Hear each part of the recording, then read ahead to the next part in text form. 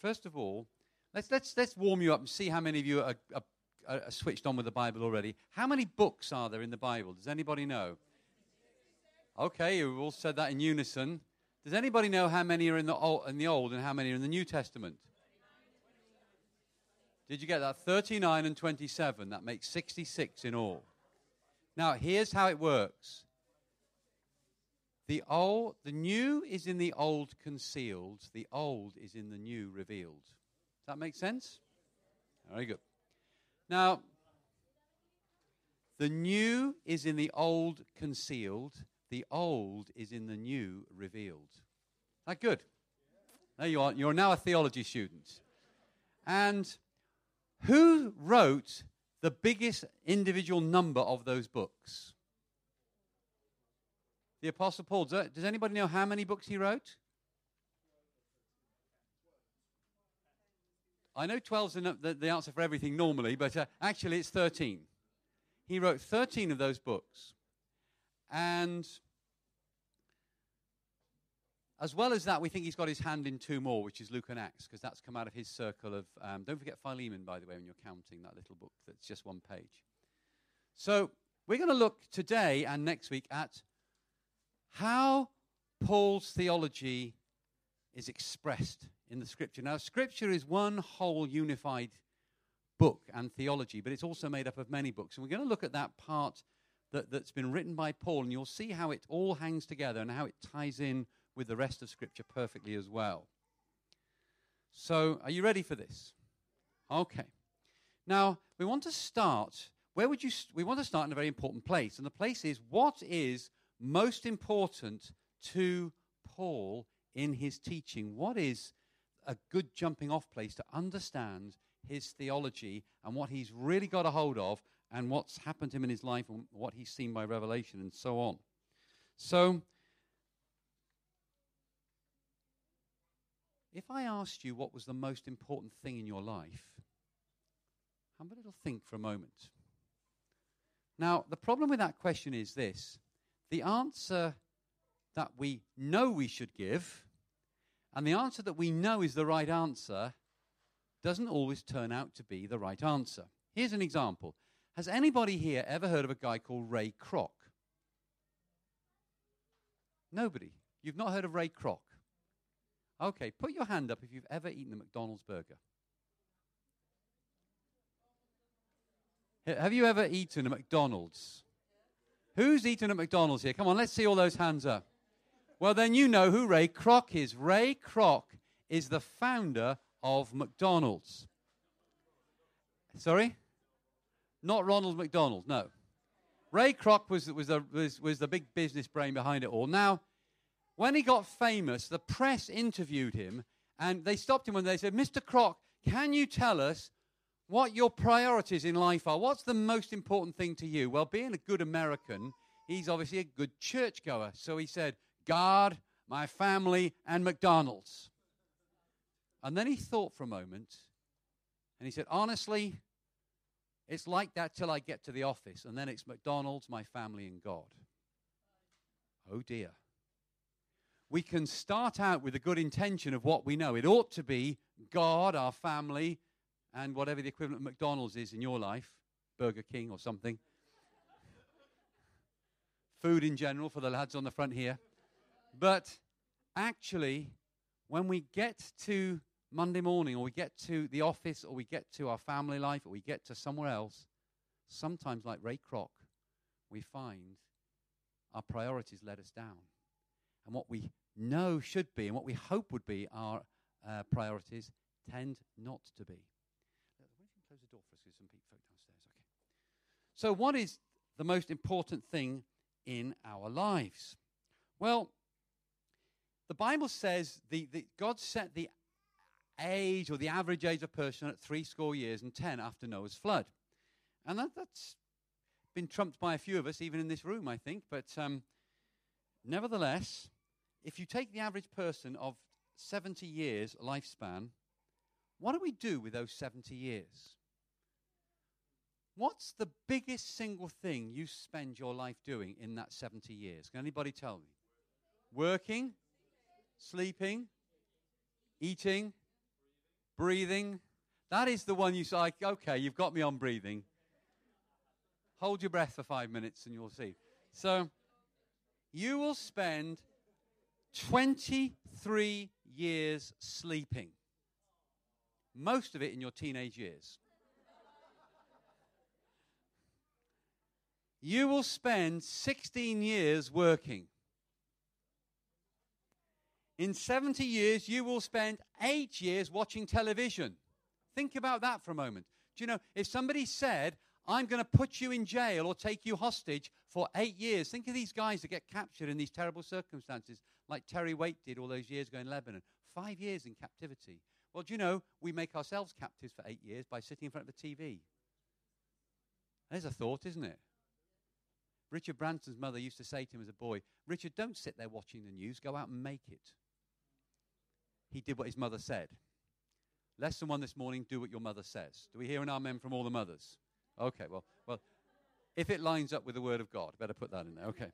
So you spend 8 years watching TV. You spend 6 years eating. 6 years traveling. Unless you're trying to get the bus in from Forest Hall, then it's 8 years. Isn't that right, Becky? You spend 4.5 years in what we call leisure activities. All those trips to the climbing wall or the tennis court or so on. You spend 4 years being sick. Unless you've got a bit more faith about you than that. You spend 2 years getting dressed. Unless you live in our house, then you do that in 3 years. You spend 2. Anyway. And here's the thing.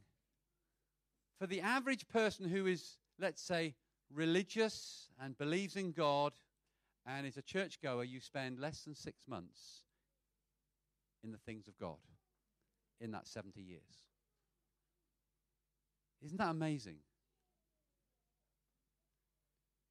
23 years sleeping and less than 6 months giving yourself to the things of God, going to meetings and reading His Word and studying and witnessing and so on.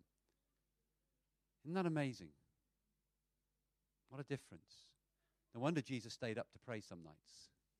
That's how you get the time back, isn't it? No wonder we fast sometimes from that 6 years' worth of eating. That's why we give those things to God. So, what comes first in our lives? What's really the important stuff? So, we want to look at what Paul in his teaching and in his theology says to us is really the most important part of life. And we find it here in Scripture. So let's get some Scripture on the screen if we can. I'm going to read 4 verses of the Bible together. Now, brothers, this is 1 Corinthians 15, verses 1 to 4, if you want to follow it in your Bible. 1 Corinthians 15, verses 1 to 4. Now, brothers and sisters, I want to remind you of the gospel I preached to you, which you received and on which you've taken your stand. By this gospel you are saved, if you hold firmly to the word I preached to you. Otherwise, you've believed in vain. For what I received, I passed on to you as of first importance, that Christ died for our sins according to the Scriptures, that he was buried, that he was raised on the third day according to the Scriptures. And I want to take the very first part of verse 3 there, or the second part of verse 3. This is what is of first importance, that Christ died for our sins according to the Scriptures. Now, for the Apostle Paul, the most important thing in his life, the number one thought when he switches on his system in the morning and he boots up, is Christ died. Christ died. That is the most important thing that he can have in his life. Now, that wasn't always the case for Paul. When he had his name as Saul, when he grew up as a young man, that was not what was of first importance to him.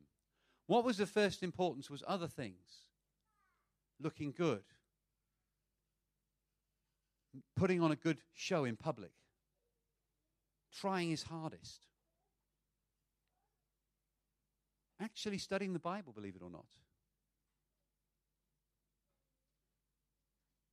being seen by others to be good, their opinion mattering, his image, all of that was of first importance to him.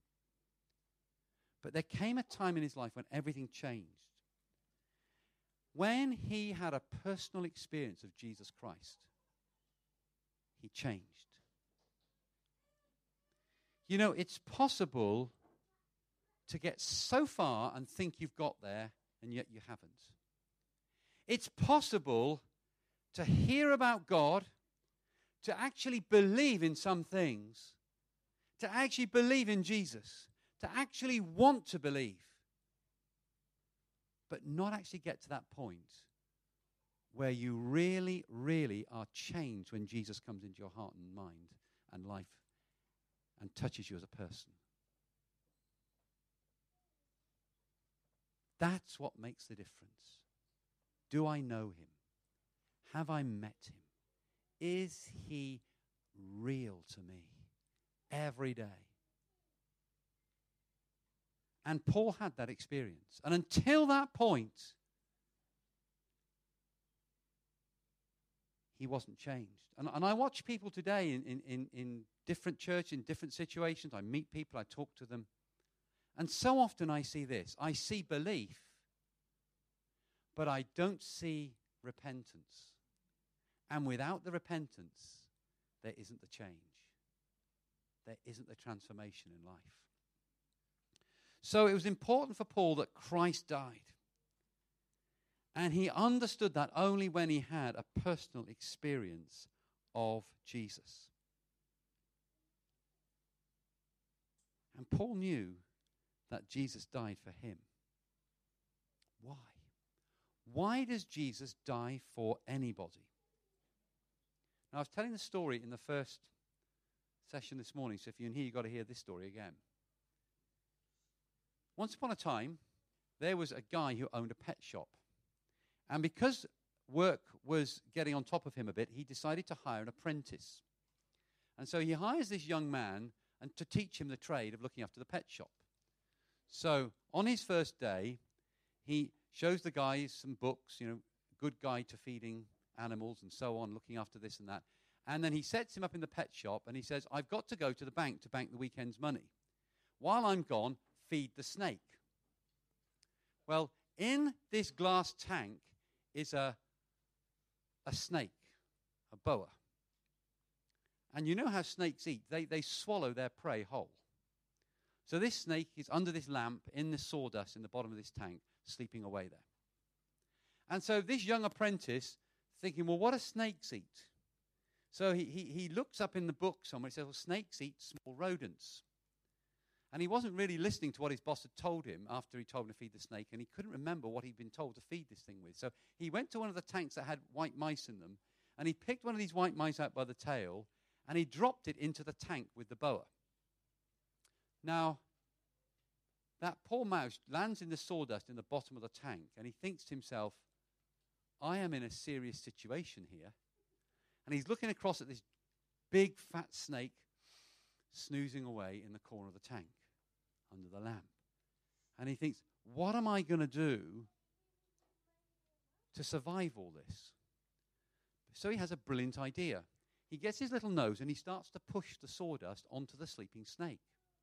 And after about an hour, he's completely covered the snake in sawdust, except maybe where his nares or his nostrils are just breathing in some air.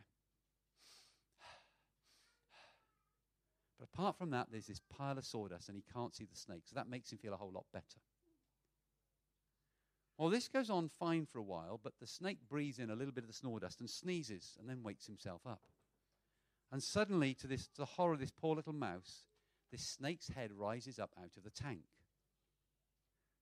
And he spots the mouse in the corner of his vivarium, of his tank. And this poor little mouse is starting to get seriously worried now.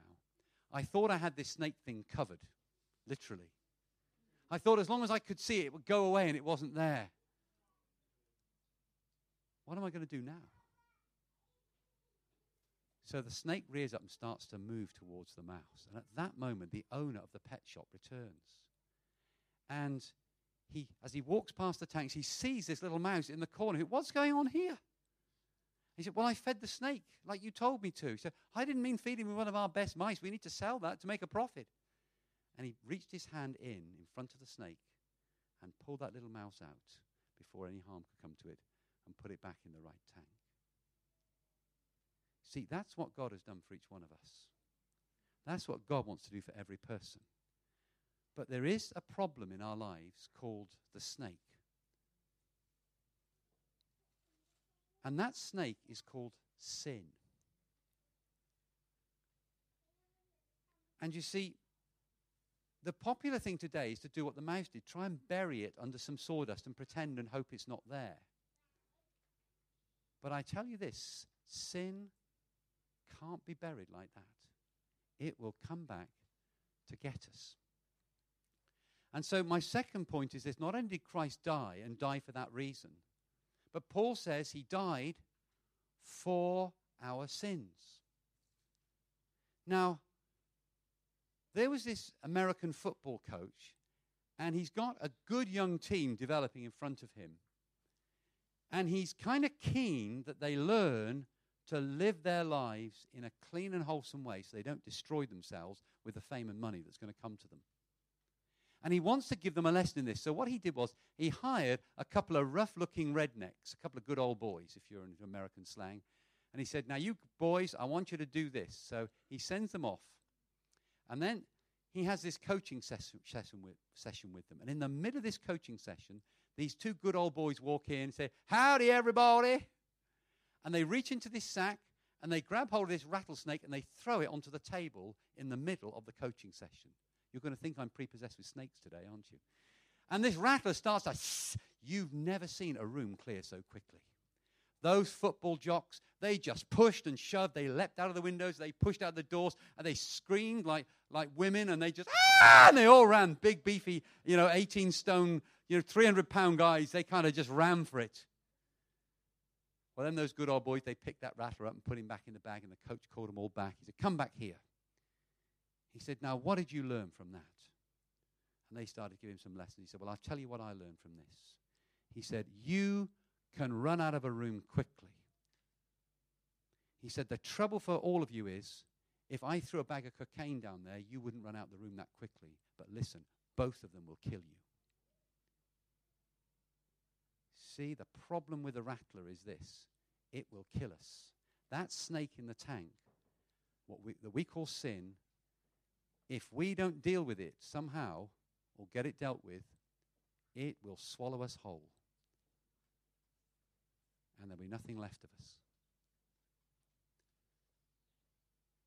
So, understanding this phrase for our sins is really, really important. Do you know, when the young John Wesley was growing up, his mother, Susanna Wesley, was a fantastic influence on his life. He had a tremendous grandfather who was an amazing evangelist and preacher. And he had a father who was a much quieter but godly man who was a minister in the church. But John Wesley had an amazing mother, Susanna Wesley. And she gave him some advice as a young man. And she used to repeat this to him. Now, I've recast it to make it more modern English. But this is what she said to him. She said, John, you need to know what sin is in your life. And she said to him this: if you want to know if something pleasurable in life is good or not in God's eyes, then take this simple rule. Whatever weakens your mind to think about God or think in a godly way, whatever starts to take away the sensitivity of your conscience, whatever begins to cloud over the presence of God in your life, even if something just begins and starts to take away your joy and your thrill and your desire for spiritual things, that to you is sin. Because that's what sin will do to you, John. It will take away your desire for godly things. It will stop you thinking in a godly way. And it will take away the sensitivity of your conscience. And the minute you feel any one of those things, John, it's sin, and run from it. Just like those guys did from that rattlesnake. Did John Wesley good, didn't it, in his life? Now, This is so important to the Apostle Paul. He uses not one, but 7 different words for sin. And I just quickly want to go through those different words because they help us understand how sin really works. So can we get them on the screen, Dave? Okay, let's put them up. The first word for sin is hamartia. That's the normal word that's used the most time, 221 times. And it means to fire an arrow at the target and miss. It means you tried, but you didn't make it. Remember what Yoda says? No such thing as try, only do. Or something like that. Try means you miss.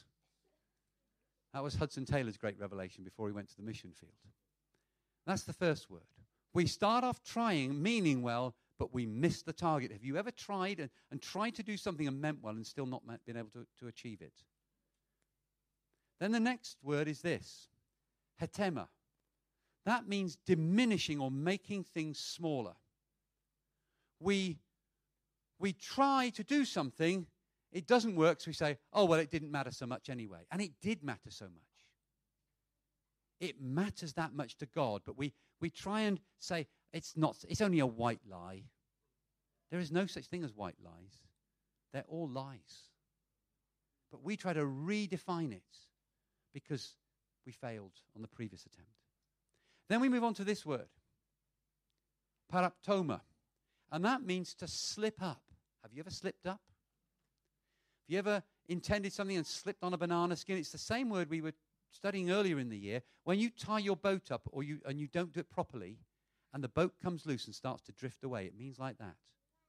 We slip up either because we were just not paying attention, or maybe we were in a hurry and we didn't tie the knot tight enough, or we didn't pay attention to something in life.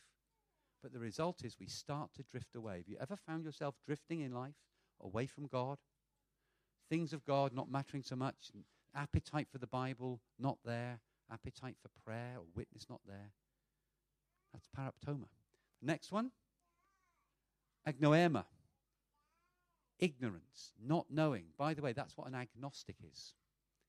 Now, when we used to get caught by the police as little boys for doing minor misdemeanors, setting things on fire, that sort of stuff.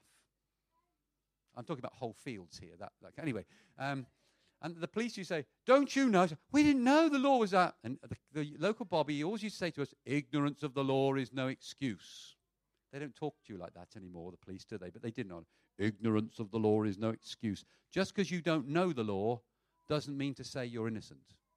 You should know it. And this one means we should have taken more time to find out from God. We should have paid more attention.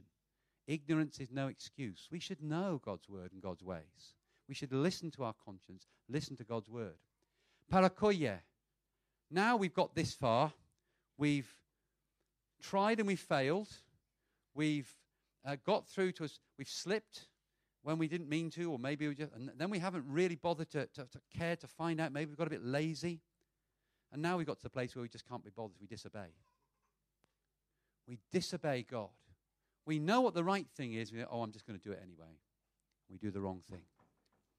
Then the next word, parabasis. That means to cross a line. Now, Lily taught me all about this when she was little. By the way, it's great to have Lily back, isn't it? The playing park was wet. The grass was muddy and filthy. But the tarmac square for the basketball court was fine. So I said to Lily and Caris, and Rich, you can play on the tarmac, but don't step off the edge onto the grass. So Rich and Caris are fine playing with their little bikes on the tarmac. Lily, meanwhile, walks straight up to the edge and stands next to it like this. And I turn around just in time to see her going like that with her foot. Trying it on like that. 3 years old, and she already knows what parabasis is. That's what it is. It's inbuilt into us. We see a line, and we want to cross it. I used to get kids like this when I was teaching. Every time I said, I'm just going out the room, don't look in that book on my desk. Now, if I'd have said nothing, nobody would have bothered. Who's bothered about a boring old book? But if I leave the book on the desk and I say don't look in it, Has he written something about me in there? Are my grades, is my report in there? I mean, there's something that makes me want to go and look in the book. So I used to stand outside the door and watch and catch them. Because we're trying to teach people something here. And the final word is this, anomia. We've disobeyed. We've stepped over the line just because it's there to see what happens. Well, I'll just see. I could tell you we've got children here, so I can't tell you, but I could tell you some horrifying hair-raising stories of people who crossed the line just to see what it was like. It would frighten you to your core. I'm serious. And then we get to this one. We get to the point where we just live without God's law anymore. We do it so often, we do it so much, we're on a free fall and there's nothing can stop us. We're headed full on for hell. And Paul says, this is of first importance to him, that Christ died for our sins. You see, the problem with our sinful nature is this. It's the snake in the tank. We cannot get ourselves out of the tank, and we can't get the snake out of the tank. So what are we going to do? We can only cry out to God, like the owner of the pet shop, to come in and reach in and take us out of the tank. And that's why Christ died for our sins. And he removes not only the sins we've done, but the motivation inside to go through those 7 different words, 7 layers and levels of sin, if you like. He deals with that as well. And if we don't get that motivation dealt with, we're still living with the snake in the tank, even if we're busy trying to cover it up with sawdust every day.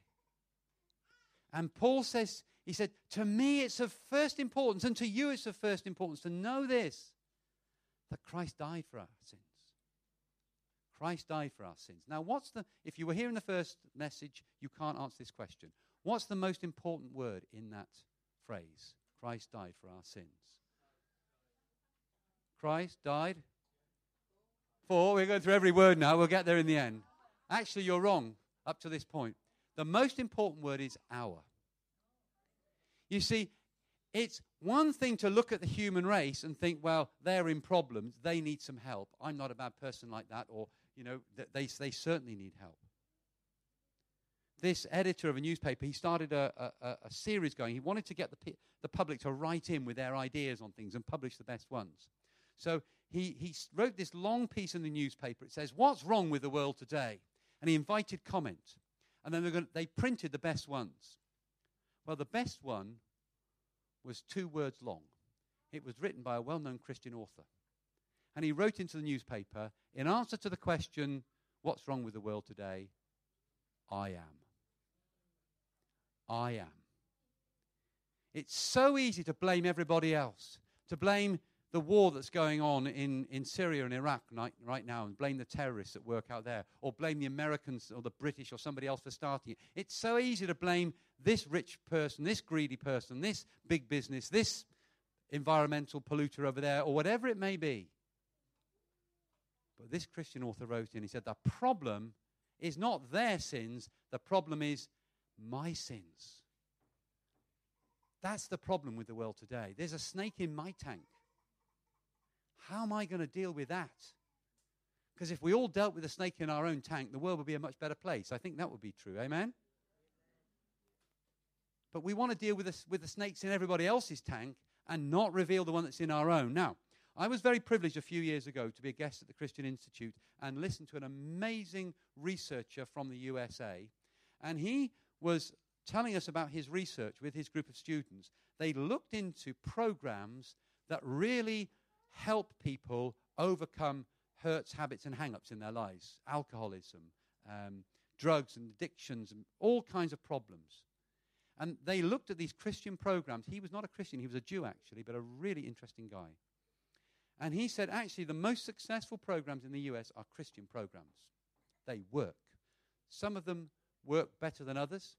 And there are common features of all the different programs that different churches are running. And he gave 3 or 4 common features. Now, one of them was this. The leader has to be seen to have been a fellow sufferer, him or herself. When people who go to the program look at the leader and say, hey, he's an alcoholic, but he kicked the habit. Hey, he was a drug taker, but he got off drugs. That's when people have confidence in the program. They say, he was as bad as me or worse. And look what's happened to him now. If he can lead this thing, then I can follow in it. If he can show the way out and open the door for me, then I'm going through. And that's what gives people confidence to overcome their own guilt and fear and shame to even start such a program.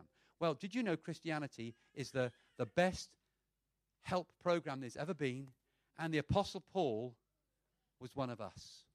He says, I was the chief of sinners. I did those 7 words more than any of you. I was worse than any of you. I got up to things worse than anybody should. I persecuted the church. I had people dragged off to prison and death. I approved when Stephen was killed in front of me. But Christ reached into my tank when the snake had me in its jaws. He was, I was going down in inch at a time. He was getting up to my chest. Maybe it was just a head or an arm left. And God reached in and ripped those jaws open. He got me out of the snake's mouth. And he put me in a different tank called the church, called eternity, where the snake has no place. And Paul says, that's of first importance to me. That's what matters most in my life. That's why I get out of bed every day. That's why I do what I do every day.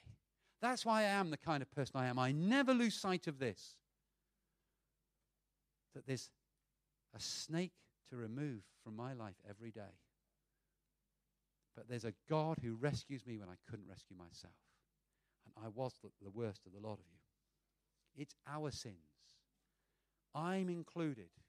We're all included in this. And the more we can see we're included, the more we understand, the more important that is. Now, my own personal conviction is this. The vast majority of the church does not have a real conviction of how deep and how bad their sin is. I went through a particular time in my life when I was struggling with a whole lot of my inner nature and sin. And I've been a Christian several years. And I was looking for some help. And I read a book by a guy called Bob Mumford. And it was called 15 Steps Out. And it was a commentary on 15 Psalms about how to get free of sin. And as I was reading it, on one of the chapters he said this. He said, the Lord was dealing with me. And he said, we've all got to understand how deep and bad sin is in our lives. How all-invasive it is. How terrible it was for Jesus. How terrible it is for us and for God. He said, I thought I knew I was sinful. He said, by the time God finished with me, he said, I was praying, I was sitting on the sofa. I rolled off the sofa onto the floor and I wept for hours on the carpet at the knowledge of how sinful I am. The realization of how bad it gets in my life. He said, I look fine to other people on the outside. I was a pastor. But when I really realized the depth this had got hold of me, I was horrified at myself. He said this. He said, as he was there, he remembered the words from an old hymn. I lay in dust, life's glory dead, but from the ground there blossoms red, life that shall endless be. In other words, in the depths of my brokenness, in the depths of knowing how sinful I am, the blood of Christ touched me, and I rose up from that place into eternal life. There was hope through Christ's blood. That's Paul's theology of first importance. And he finishes with this phrase. He says, Christ died for our sins according to the Scriptures. Now, it ought to be adequate to say Christ died for our sins. I mean, that's good, isn't it? We believe Christ died. We believe he died for our sins. And most of us know, even if other people don't know in the room, those sins are there. And what they are. And what they're like. And we could probably all join Bob Mumford on the carpet and cry with him. I know I did. More than once. And that should be adequate. But Paul adds something that's so powerful, he says it twice in these verses, according to the Scriptures. This isn't just that Christ died for our sins. He died for our sins according to the Scriptures. In other words, we get insight from here. It lines up with all of this. Remember what I said at the beginning? The new is in the old concealed. The old is in the new revealed. All of this that Paul has been given by revelation from God, and he's seeing it through the Holy Spirit and writing it for us and experiencing it in his own lives and passing it on through the Bible. That is all happening just as the Bible said it would. It's all in agreement with itself. Now, there are people about today who preach Christ died according to my opinion. They say, well, God couldn't be angry.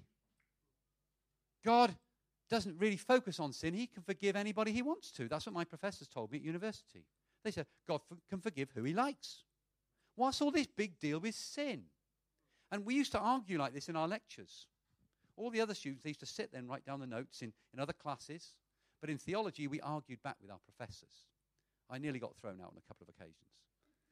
Actually, he walked out on me once. He wouldn't have the argument. He closed his books in front of everybody and walked out. And I stayed there with the Bible open, the book he said he believed in, but of course didn't. You see, he believed Christ died according to his opinion. But I believe Christ died according to the Scriptures, and that's different. You see, these people taught, and they still teach it in some churches today, that the God of the Old Testament is full of judgment and sending out armies to kill all those people. That can't be the God of the New Testament who's all nice and warm and fluffy and kind. And he wouldn't do that sort of thing. He just loves us, and that's all he does. But he's not like that. Yesterday, Sally gave me a job. That's not uncommon, by the way. We were having people through our house to come and see us, cell leaders. We were getting reports from them how they're doing in the cells and how you're all doing in cells. And so we spent the day doing that. And at the beginning of the day, Sally comes in and says, you're going to have to go out to our driveway and clean up because somebody has been along with their dog and they've left us a deposit in our driveway. Now, what do I think? Do I think, well, let's just ignore it and hope nobody stands in it? But you see, we've just put a new rug on our floor indoors. I don't want somebody bringing that dog dirt onto my new rug. And you see, God does not want the pollution of sin coming into his presence and into heaven. It matters. I had to go out there and I had to scoop the poop and get rid of that stuff. And then that wasn't enough. I got the most powerful cleaner we had in the house. I took a bowl of water and I scrubbed that pathway down. The neighbors thought I was a very conscientious neighbor scrubbing the street outside of my house. And I washed that all the way down into the drain. See, that's Paul's theology. Christ died for our sins according to the Scriptures. It matters to God when sin happens. You can't just leave it there. And there are some churches about preaching you can. But we're preaching God is angry with sin. But praise God, he deals with it through the cross and through the blood of Christ. And that's what Paul is teaching us. And that's where his theology starts. That's what's of first importance to him, that Christ died for our sins according to the Scriptures. Beware of any theology that claims to preach the death of Christ, but says the New Testament God is different to the Old Testament God, because he's not. It's one true, same, living God. It was for Jesus, was for Paul, it is all the way through the Bible, and it is for us as well. Amen? Praise God.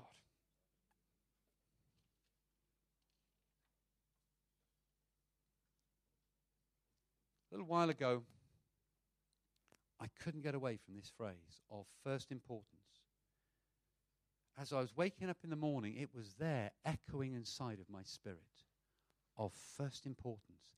As I was walking through the day of first importance, in the end, it led me to study this passage, and I spent a long time studying this passage of first importance. And I kept asking myself, is there a first importance in my life? Is it a true self-importance, or is it like Ray Kroc, a professed self-importance that changes the minute I step through the door of the office or something like that? And I've been challenged over and over again, what's really of first importance in my life? Because practically And theologically, as good Bible students, you now know of first importance is this: Christ died for our sins according to the Scriptures. He was buried and he rose again. And that's the turning point and the beginning of a whole new transformed life. And until you've had that experience, you haven't had that experience. It doesn't happen. It doesn't make sense until that happens. But when it happened for Paul, he never went by a day without putting that first in his life. That's what he was living for, and that's why he was living. What's my first importance today? Amen? Let's just close our eyes and we'll pray to finish. I want to ask you, if you've never made Jesus your Lord, if you've never confessed your sin and said, Jesus, I've done those sinful things, and I need you to reach into this tank and get me out of here because that snake's going to eat me otherwise. If you've never done that, then I want to give you a chance right now. And then after that, if you're stuck in the grip of the snake, I want to pray for you too. If you've never asked Jesus into your life and made this of first importance to you, that Christ died for my sins according to the Scriptures, then now's your chance. All you've got to do is put your hand up and we will pray with you. Does anybody here want to say, yes, Jesus, this is my time. This is of first importance to me. Is there anybody want to give us a chance this morning? As we're doing this, is there anybody who knows that even if they've believed, somehow they're in the tank with the snake and it's got them by the leg, by the foot, by the arm, or maybe it's worse than that? Today there is no condemnation for you, only forgiveness and the love and mercy of God. Because if we confess our sins, the Bible says, He is faithful and just and will forgive us our sins and cleanse us from all unrighteousness. That means get us out the tank and the snake somewhere else as well.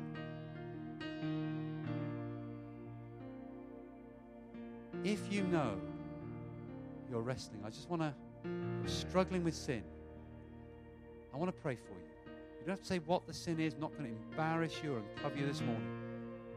But if you feel that pressure and that awfulness on your life, then I'm going to pray for you. I'm going to ask you to stand now to acknowledge that before the Lord. Lord, I'm just acknowledging this before you. Some of those John Wesley things have happened to me. My conscience has got dulled. Your presence is not the same as it was in my life. I'm not thinking straight. I'm not thinking your right ways. I'm not taking the same joy and thrill that I used to in the things of God. If the things of God have slipped from first place and something else crowded out, this is your moment to stand. We want to pray for you.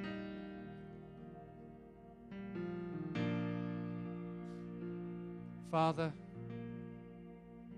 we thank you today that in Christ we have someone who is powerful enough and able to reach into the tank and rescue us, and at the same time crush the head of the snake.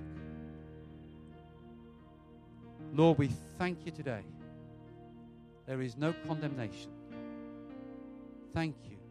As we lay in dust, life's glory dead, as we come to the end of ourselves and think, I can't do this anymore. I've struggled so hard. God, you're going to have to help me because I don't know what else to do. I've done my best and it's not good enough. The sawdust has come off the snake and it's alive and coming my way. Lord, do for us what we seem powerless to do ourselves. Give us love and mercy and grace through the cross and through your blood to raise us up in a whole new way with a new power and strength to overcome what we never did before. Father, we declare you're the God who forgives today. And by the blood of Jesus, I pray you'll wash every person who's asking you in their heart now. Forgive our sins. Cleanse us from all unrighteousness through the blood of Jesus. And Lord, I pray for your power now to come on each person's life. Not a power we've earned, but a grace from above like Paul received. The Paul on the Damascus road, the Saul that was there, he had no strength or no right to claim any help from God. But you still met him anyway and changed him. He was the chief of sinners, Lord, and you revealed yourself to him and you changed him and you took away the power of sin in his life. God, I pray you'll do that for each one of us, especially those who are standing today. Take away the power of sin. Cleanse and forgive our sins. And give us a new us inside, filled with strength to overcome where we never had it before. Something that comes from you that we can't do for ourselves. God, I pray for every person standing now. Minister to their lives by your Spirit and touch them. Be strong in the Lord and in his mighty power today in Jesus' name. Thank you, Lord. Wash us anew. Deal with sin.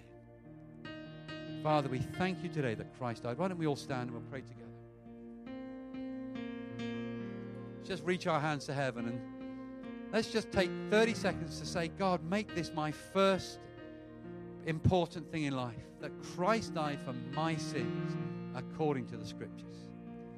Lord, we just reach out to you now, every one of us.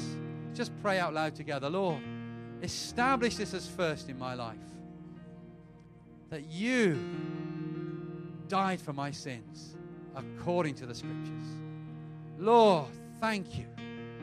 You died for my sins according to the Scriptures. Let's pray that together. Thank you, Jesus. You died for my sins according to the Scriptures. Amen. Thank you. Let's give the Lord a great clap offering.